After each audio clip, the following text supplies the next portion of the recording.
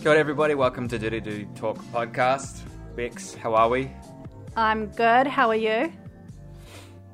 I'm fantastic. Nothing to report. Right. Well, what's on the show today, Mike? We're actually just going to have a little bit of a chat about this crazy story that's happened to us recently. We've told people about this and nobody seems to believe us, but it's mental. So, Bex and I are going to take you on a journey. You'll love it. But first, some headlines. So if you think the government is trying to control your life, just wait for what Meta has in store. Facebook is now going to be known as Meta Platforms Inc., or Meta for short. It sees itself as a metaverse-first company, building immersive social platforms and a virtual reality where there is a digital version of you. Have you heard about this, Mike? Yeah, I have. Thoughts? They're basically... I mean, facelift is right. So, Facebook gets a facelift. I think they've had a lot of really negative press over the past few, years, really. Nobody likes Facebook. So they're just like, stuff it, let's just start again almost. So, whatever. For me, one of the funniest things is some of the Hebrew speakers up in arms, because apparently the word meta sounds like the Hebrew word for dead. And I actually think that's quite fitting. I read that meta was originally a Greek word. Yeah, well, I guess there's some crossover between Greek and Hebrew. Well, Hebrew speakers are saying that it means dead. And look, for me, privacy and autonomy are officially dead, if you ask me, so quite relevant. Yeah, these guys, it's sort of, what do they call that, blue sky thinking? Yeah. What's his face? Zuckerberg, old Zucks. He's like, I don't know, wants to move everything online and who cares? Yeah, I guess what stood out for me is in the context of COVID-19 and people worrying about the government putting restrictions on us and trying to control us. If you're a Facebook user, or in fact a social media user at all, there is so much of your life that is seen and actually controlled in a way. Like the algorithms, what comes up in your search feeds, that's not a coincidence. Yeah, do you know anybody that actually thinks that there's microchips in the vaccine, by the way? I do, actually. Seriously? Yeah, I do. I have had conversations with people who think that. Do they also believe that they also use Facebook and stuff? Well, that's the thing. It's if you have a phone, even just a phone. Yeah. We were having a conversation as a flat a couple of weeks ago about how spooky it is that sometimes we're having a conversation and then when we, as come up as ads and stuff like that, it'll be things that we've been talking about and it feels like something is listening to us. Yeah, I mean, so, it's all good to get a chip put in your arm, I guess. Yeah. That's fine, right? Yeah. All right, moving on. Bex, have you heard of Dogecoin? Dogecoin? I can't say I have. No, okay. Well, have you heard of Shiba Inu? I've heard of Shiba. Inu? I have heard of Shiba. Shiba Inu. Yeah, so that's a Japanese dog. These are cryptocurrencies. And Shiba Inu is taking the crypto world by storm. It's been making massive gains in recent days. Why should we care? Bex, why should we care? Why are we talking about this? Well, we shouldn't care. It's all bullshit. It's all crap. Basically, people are gambling on these coins gaining value and making profits. Earlier this year, there was a massive amount of growth in this Dogecoin where basically people became millionaires not overnight, but very quickly. And the same thing's happening again. And I guess the reason why I'm talking about this now is because it's just a big, not Ponzi scheme. It's the greater fool. Everybody's throwing all this money into it, hoping that it's going to pump the price. And it is pumping the price, but someone's going to get left out later on, right? The market cap, the total value of Shiba Inu is now worth more than $35 billion, which is now worth more than companies like Hewlett-Packard, Nokia, Delta Airlines, and Robinhood. It's insane. Wow. It's a lot of money. People just throwing all this cash into this bullshit. But Bex, have you heard of cum rockets? Cummies. Yeah, cummies. Yeah. How much is a cummy worth? I don't know. So, as part of the suite, there's the sort of more affectionately called shitcoins. These are cryptocurrencies that don't really have any value apart from people just pumping them or whatever. I was looking on the internet for some random shitcoins, and I found some called cum rockets, and the ticker name is a cummy. So I own like 6 million cummies. But there is, apparently they've got a use case for this, but they want like, what do you call it? Like adult performers to be able to use this currency. So for example, if I'm on whatever website and you want to like buy some stuff of some whatever, you can use a Cummy. that's like 12 cummies, please. Wow. It's so stupid. Oh my God. Yeah, if you're looking to invest somewhere, this is probably the place to put it. Like, Well, yeah, I was going to ask, like, do you think it's worth me investing into Bitcoin at the moment? look, this is not a financial this is Disclaimer, this is we're not financial experts. right. I mean, like, this is what people do. Like, they go on the internet, find some random thing that they think is going to be like pumped up in price and just go from there. And I mean, I personally know of a few people that have done pretty well out of putting some money into this garbage. But you know, if you don't care about losing some cash and want to splash it around, go hard.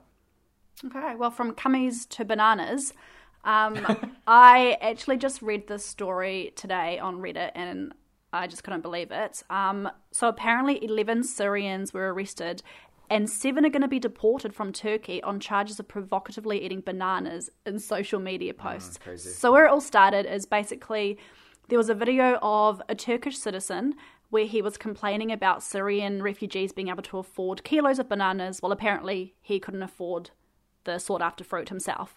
So some Syrian refugees responded with humorous videos of themselves and the bananas, and it's resulted in them being charged with inciting hatred and hostility. Okay, all right. Let's just hold up. How do you go from provocatively? I mean, we can imagine what they're up to. Yeah, you can use your imagination. How does that go to inciting hatred? Clearly, this is a political sort of thing, right? So the is it Prime Minister or President? President Erdogan of Turkey's like, hey, you guys are basically inciting whatever, and then they just kick them out because of that. Yeah, I think, well, what it sounds like to me is they're wanting to just send a strong message. Like, if you're going to live in this country, you need to abide by all the rules and this and that and not upset locals, I guess. Yeah. But this is crazy. This is so extreme. Yeah, but he's done some crazy stuff Yeah. in the past, Yeah. though. I'm not that surprised. I mean, he's sort of pretty... he's pretty authoritarian, particularly with regards to the media and stuff like that. I guess the question, I'm not sure if you know the answer to this, Bex, is how the Turkish people are receiving the Syrians. Yeah, I don't really know. I know that Turkey has done a lot. They have taken a lot of Syrian refugees. How well they've been received by the community, I'm not sure, but posts like this on social media by, Turkish citizens does show us something, that there is some hostility, or at least there is some kind of narrative, which we have in New Zealand, by the way, that refugees come here and they take our resources, and as locals we get left behind. Yeah, for sure. Let's hope that they don't actually get sent back to Syria because they ate a... Apparently 7 are being deported back to Syria. It's mad. wild. Yeah, it's madness. Let's move on. So that's the headlines. Bex, we've had a very interesting few days. The story we're about to tell you guys, the listeners, it's all true. We're not making it up. But it does sort of highlight some really big issues that we have here in New Zealand, and actually globally as well. I mean, I think in the West there's a lot of issues that some people can sort of empathize with. But let's start, Bex, by you just sort of describing what's been going on. Yeah, it's been a bit of a wild week. If you guys don't know already, Mike and I flat together with a few other flatties. And I had a really interesting phone call with our landlord last week. So basically, our landlord said to us that he wanted us to keep one of our rooms spare so that his 13-year-old daughter can move in with us next year. I mean, so you're on the phone. He asks you, because this is a 4-bedroom place that we live in, right? And he said, you've got somebody living in the room. And he said, you need to actually keep that room spare. Because my daughter's going to be moving into that room at the start of the school year next year, right? Right. And so the funny thing is, if I rewind, At first, he just goes, look, I need that room spare because my daughter will be moving in there in Feb. And it was then that I said, how old is your daughter? And he said, 13 years old. And the reason for this, Mike, is that his 13-year-old daughter is, they're wanting her to attend a school that they're currently not zoned for where they live, but this house that the landlord owns is zoned for it. So they want the 13-year-old to live with us, an adult flat, who are mostly in our 30s, 5 days a week, Monday to Friday, so that she can attend this public zone school. Yeah. And when you said, like, that's, like, really inappropriate, he said, oh, wait, maybe the mother can move in as well? So my jaw dropped, Mike. I was just calling up to talk about bills. Yeah. And, like, I said to him, look, this is inappropriate. I don't feel comfortable having a 13-year-old in this house in an adult flat. She'll be sharing a bathroom with one of our other flatmates who's a 30-year-old male. Yeah. And then he said, yeah, well, okay. Well, my wife can move in with her too, and they can both be in the room from Monday to Friday. But, I mean, one of the things that, like, doesn't make any sense, right? I mean, imagine being on this phone call, and then, because we pay for the whole house, obviously. We don't pay for 3/4 of the house. No, right? We don't pay, like, we pay for the whole lot. I mean, we recently signed the lease agreement with the agency and with this landlord, and it was like, okay, cool. The standard lease agreement, $950 a week, that's what we pay for the whole house. And there was no mention of any of this. And anyway, he comes along and he's like, well, actually, my daughter's going to move into that room. And it's just like, how does that work, ma'am? Yeah, I mean, there are so many concerns and issues here. Like, firstly, the fact that a parent would let a 13-year-old move in with strangers. He's only met me once. He hasn't really met you guys properly. I never met him, no. No, and so that in itself is a huge concern. What parent would do that? They care so much about their child going to a nice school, but they don't care about who she's going to be living with. They just shut them off. Yeah. As long as she gets a good education. Yeah. So that's the first thing. Secondly, like what you're alluding to, we pay for the whole house. Yeah. Like, we don't pay for 3 rooms. We pay for 4 rooms.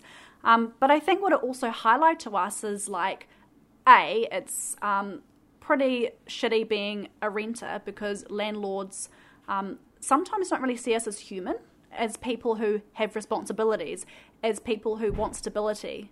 You know, there's no understanding of how stressful it is to have to move around all the time. But it also highlights the education system as well, the fact that there are certain schools that are seen to be of a higher quality or caliber, and you have to live in certain areas to be able to get that kind of education. Just to be more specific on that with this particular case, the landlord lives about 10 minutes drive from here. Yeah. Like really close. Yeah. I routinely go for walks around the neighborhood and I walk past down near where they live. It's down the road. They're like willing to uproot the child who is starting high school and then moving them down the road to where we live. 10 minutes drive from here. So This is insane. But I would actually, can we come back a little bit? So when you said, oh, look, this is inappropriate, what happened after that? He actually just laughed. He did not understand where I was coming from. He didn't understand how inappropriate it would be for his 13-year-old to live with a bunch of adult strangers. And when I asked him, like, what's going to happen from here, he just kept saying, well, okay, we'll get back to you in Feb. What does that mean? No certainty, no security for us as tenants whatsoever. And his whole thing is that he wants his daughter to attend the school, but he's scared that they're going to get caught. Because I guess this is an act of fraud. Yeah, it is, yeah, totally. Not living in the zone, yeah. but pretending that you do. And what they do, by the way, is they have their names on the bills to this address to kind of, show that they're living in this area, but they're not. Yeah. So what happened, so we also had up the agent. So we actually... The previous... okay, it gets worse. It gets worse. It gets crazy. Okay, so basically, this guy wants his kid to move in here. We didn't know anything about it. And then he said, like, look, well, she's going to be moving in there. Either she moves in with her mother or you guys move out. Yeah. And we're like, okay, well, that's insane. So anyway, we call the agent. and the agent talks to the landlord, and the next day we get an email from the agent saying that our previous flatmate who was here, whose name the house was under, the contract was with, apparently had a conversation with the landlord that she would be moving in here. So apparently the landlord had spoken to the ex-flatmate that there was an agreement that she'd be moving in here. And the agent was like, yeah, and that's kind of how it is now. And we were like, hang on a sec, buddy. Do you really think that four flatmates, four 30-year-olds, 30-ish-year-olds, are going to be comfortable with a child moving into their house? And by the way, at this point, they never even offered a reduction in rent. So that's another crazy thing as well. Not that that would matter, because I wouldn't want to live with a 13-year-old anyway. But and it was like, oh yeah, well they had a conversation with the ex-flatmate, therefore everything's all good. It's like, no, dude, it was all lies and it's all bullshit. Yeah, I mean, we hit up that former flatmate and they just said absolutely not. No conversation was had. This flatmate said yes, the landlord is a little bit crazy, but they did not say that they wanted their 13-year-old daughter to move into the 4th bedroom next year. Yeah. I mean, that's just insane. And the funny thing is, I actually posted it on Reddit, and I had over 130 comments on this post. But you know what's funny is people didn't believe me. They thought that I was just posting something to get up votes. Yeah, it's just like a half truth story to get up to farm some karma or something. Yeah, farm my karma. But I hopped on there and I was like, no, I live with this. I live with it. It's 100% true. Yeah. So what were some of the comments that were said on the Reddit? Okay, so those who actually believed us. Okay, so a few people said straight up, you need to report this dude to Oranga Tamariki because it's a care and protection concern that these parents are okay with their 13-year-old living with strangers. Can we just can we just hop in there a little bit? Okay, so when this first happened, I was like, oh, you can't go to Oranga Tamariki, and you're like, well, actually, not that you said that you would, if but it you was said to eventuate. Yeah, but yeah. But okay, you've done some work. Yes. With this, Oranga Tamariki. Can we just hang on this for a second? What would actually if you went to Oranga Tamariki and said, hey, this is a situation, how do you think they'd respond to this thing that this thing we're discussing at the moment? Well, say this was actually going to happen. I mean, we're fairly normal people, so we're like, no. But there were a few people on Reddit who said, oh, well, if they're going to reduce the rent, so let's say we're those people, and let's say that this eventuated, basically would make a report of concern, right, saying a 13-year-old is living with adult strangers from Monday to Friday. And Oranga Tamariki, they would have to go and interview the parents and interview the child at school. And they would do it. They're compelled to?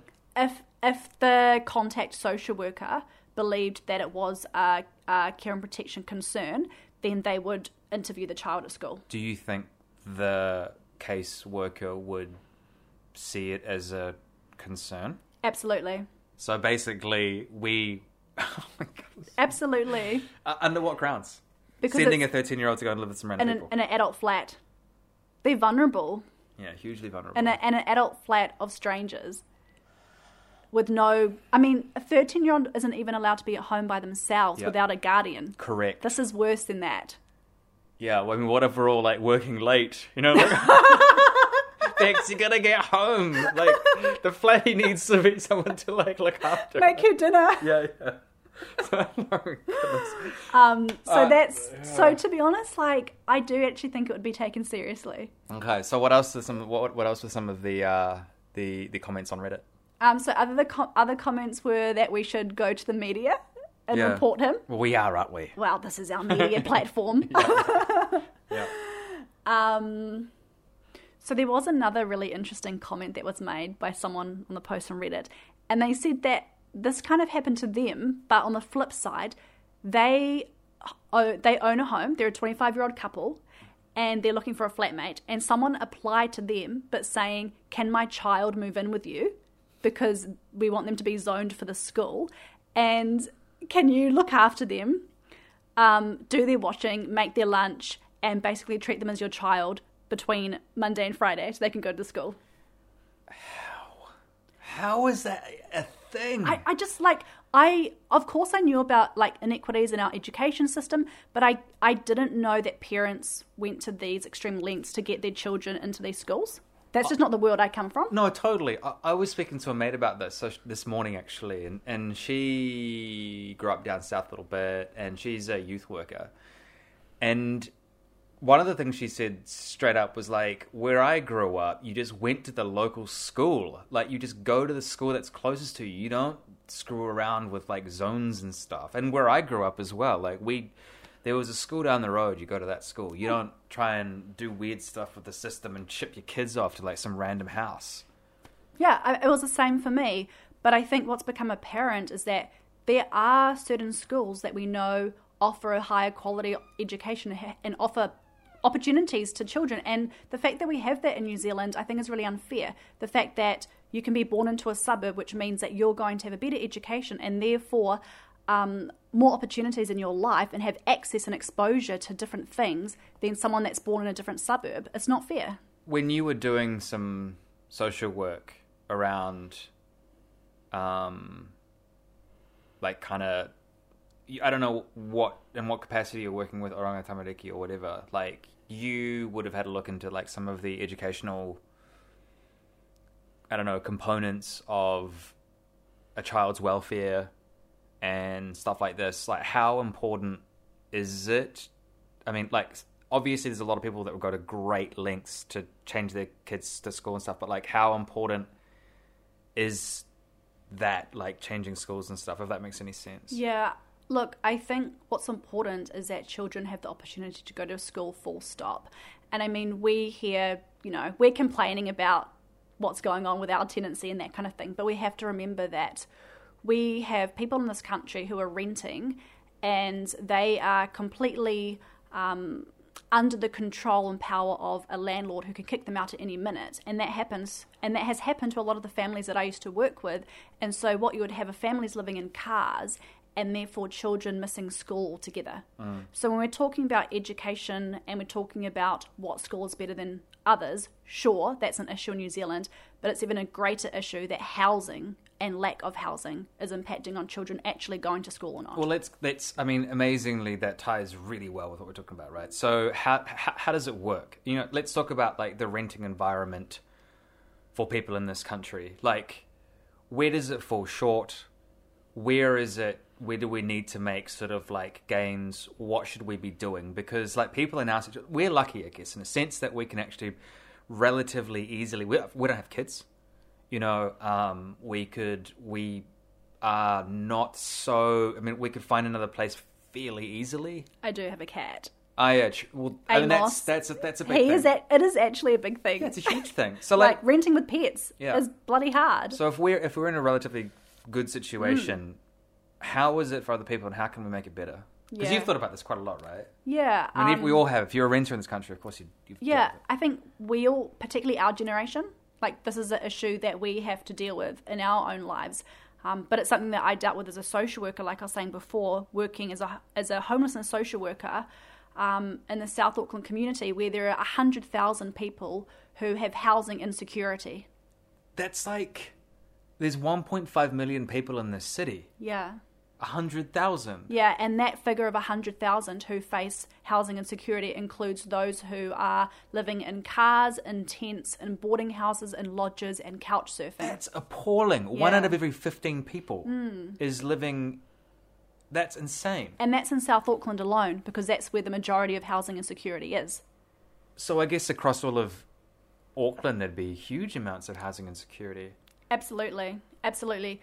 So what I've seen is that being a renter in New Zealand, and these were actually some of the comments that were made on Reddit. There are a few comments from those who have become homeowners, and they said something like, I still feel really guilty that I own a home because I know how shit it is being a renter in this country. Yeah. But yeah, so for these people that I was working with, for them, man, their renting situation would affect everything else in their life. Amos, we were talking about you. Yeah. Noisy cat coming to say hello. So you can imagine a family having to leave their rental and ending up in a car and the impact that has on their children. But not only that, I worked with a lot of families where their children would end up with rheumatic fever and end up in hospital because of the condition of the house. How do we change this? What do we do? We obviously strengthen renters' rights. And the government's made a small amount of changes, but really they haven't done much at all. So, for example, they have given an extra 2 weeks, like, notice time if their family wants to move into the house where they're going to be living in. So, for example, in our situation, we got 62 days notice before we had to move out, whereas previously it was 48 days notice. So that's a little bit of a change. And also now the landlords have to give some excuse to kick you out. They can't just kick you out, but that's really easy. You could just fib your way through that as well. Yeah, I think one of the other great things that the Green Party's pushed through is the healthy homes and ensuring that landlords are making their homes a livable environment so that people aren't getting sick. Yeah, but security, I think, that's a really good thing. And there should be, Insulation, heating, etc. Yeah. But I almost feel like it's just, as a renter, there's not much you can do. It's not your house. At the end of the day, it's another person's property. Literally, you are renting it. And so as a result, we just don't have those same sort of renters' rights as there are around the world. So interestingly, Tomo-chan and I were living in Japan. We were renting a little apartment in Sapporo in northern Japan. And people, if you move into a place as a renter, they don't expect you ever to leave. They can be like, yeah, you could expect to live there for your entire life. Wow. There's this insecurity just doesn't exist. What are the factors that contribute to that? Is that because we have such a lack of supply and too much demand? Yep. Whereas in Japan, would you say there's more of a supply? Yeah. So there's so many different parts to this. And I think the renting element is actually a symptom of a much wider issue, which is just the housing crisis in general in New Zealand, where we just don't have the supply and we have a lot of demand, and the cost of housing is really high. So you have all of these contributing factors, which just means that more people are renting. But in Japan, there's still quite a lot of people rent and stuff, but there's such a good amount of supply that if you want to find something, you can find, renting is cheap. We paid literally $100 a week for our apartment. Wasn't that great, but and it's just, the whole dynamic's different. So if more people owned houses, it wouldn't be an issue, actually. And not everybody can afford to own houses, but they should be able to at some point. Yeah. So, yeah, for me, I see two solutions. One is building more homes and having higher home ownership, but another is having certain rentals where there's tenancy security. So where you know that you're signing up to a 5-year or a 10-year tenancy period. Yeah. For me, not to throw myself a little pity party, but when I think of myself as potentially being able to have a child, which is something that I would love to do one day, something that stops me is the thought that I don't want to have a child in this world where I'm renting and I might have to move them, which would result in them moving schools, etc., and just having that instability as a parent. And if I'm going to be a single parent, I just wouldn't want that stress for myself and my child. Yet housing should not be a reason for me not to have a child. This is such a huge issue. Around the world, this is a really big sort of thing. So you have millennials and to a lesser extent Gen Z or whatever, making these decisions, pushing them further down the road because of this insecurity, financial and sort of housing. And so I'm in the same boat. Thinking about having a family and stuff, it's why would you're playing with fire a little bit. Imagine if for example, you were a family. I mean, we talked before, but a family who was renting this house, and you get booted, and then you got to move down the road, and then your kids got to travel an extra whatever it's a nightmare. And I think these are real effects that are affecting young people, and it's got to change. I mean, we always come back to house prices and all that sort of stuff, but which is essentially it's the root of all evil in this world, But it's got to change. It does, and like we were saying before, it's not just housing. It's the fact that housing impacts on so many other things, on education, on well-being, on community, on being able to have a child. And it shouldn't hold that much power. Housing should be seen as a right. It should not be seen as a privilege. Yeah, I would actually really like the idea of like 5-year tenancy terms or even 10-year tenancy terms. If there are, I mean, a lot of landlords out there, want long-term sort of investment and stuff. I really don't see that as being an issue. I think it'd be really good. In fact, I mean, there might not be like, not every landlord would want to do that, but a lot of people would. Like, they know that this person's going to be around for a while, and if there's trouble, they can get rid of them. But like, what you want is security around your living situation. Yeah, that's what you want, and it's something we've talked about, Mike, a couple of times before, is around the idea of what can we do in the meantime until we have some of these more progressive policies where we have security. Something we've talked about is co-ownership. The idea, and this could be a solution for now, the idea of going in with mates or family members and being able to buy a home so that we have that security collectively. There is something interesting about that with regards to like families and stuff. I don't know how that'll shake out sort of in the future, but like in the future, I don't know, people might get more comfortable with like sort of more what might be seen as like currently unusual living situations where you might have a couple of families sort of like, have a 3 or 4 bedroom house and they split it or something like that or whatever, just because as it stands, there's just no way for like a lot of people to afford to buy their own house. So we'll see. I think people will start coming up with some interesting sort of alternative ways of getting around this. Yeah. In the future. Yeah, I think we have to think outside the box, particularly if you're in some of the bigger cities like Auckland, Wellington. It's really, really difficult to just afford an average house, even as a couple, let alone as a single person. So, Bex, what happened to tie this whole thing off? What happened with our friend? So after a few quote-unquote friendly emails between myself and the landlord, and also a few friendly phone conversations with the agent, who also thought the landlord was batshit crazy, by the way. Okay, this is funny. The agent ended up talking to the landlord's wife. The agent said to me, "Look, Bex, I had an idea. I thought, let's talk to the wife about this and see what's going on." That's actually what she said. She's like, "I thought, let's talk to the wife." So she talked to the wife, and the wife said, "Look, we don't actually want to move the daughter back into this house. We don't want to move to this house at all.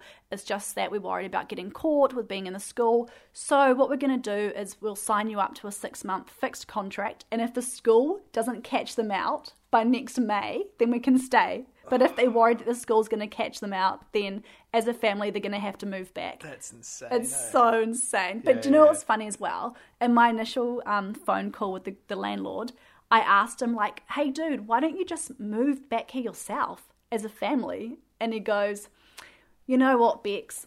Remuera just doesn't do it for me." Oh, my God. He's so flippant about it. Just like, oh, whatever. Like, it totally up. And it didn't. Oh, he also offered to do, like, a house swap, eh? Oh, God, he did. Yeah. He did. He said, "Hey, Bex, have you heard of Cornwall Park before?" Well, yes, I have, actually. Yeah. Crazy times. And I know you have a bit of a funny landlord story too yourself. Yeah, well, previous to this one, I had a pretty funny landlord story. When I was about 19 years old, I was living in Nelson, and my friend and I were renting out a big house. It was like 5-bedroom and a granny flat down below. It was a big bad boy, and it sort of backed onto a hill. Anyway, one day I'm sort of in my room, just sort of pottering around or whatever. This is like on a Monday afternoon. And at the back, there's this hill that kind of goes up. So if you kind of walk up the hill, you can kind of look across and see exactly, you can kind of make eye contact with somebody directly across from you, if that makes any sense. Yeah.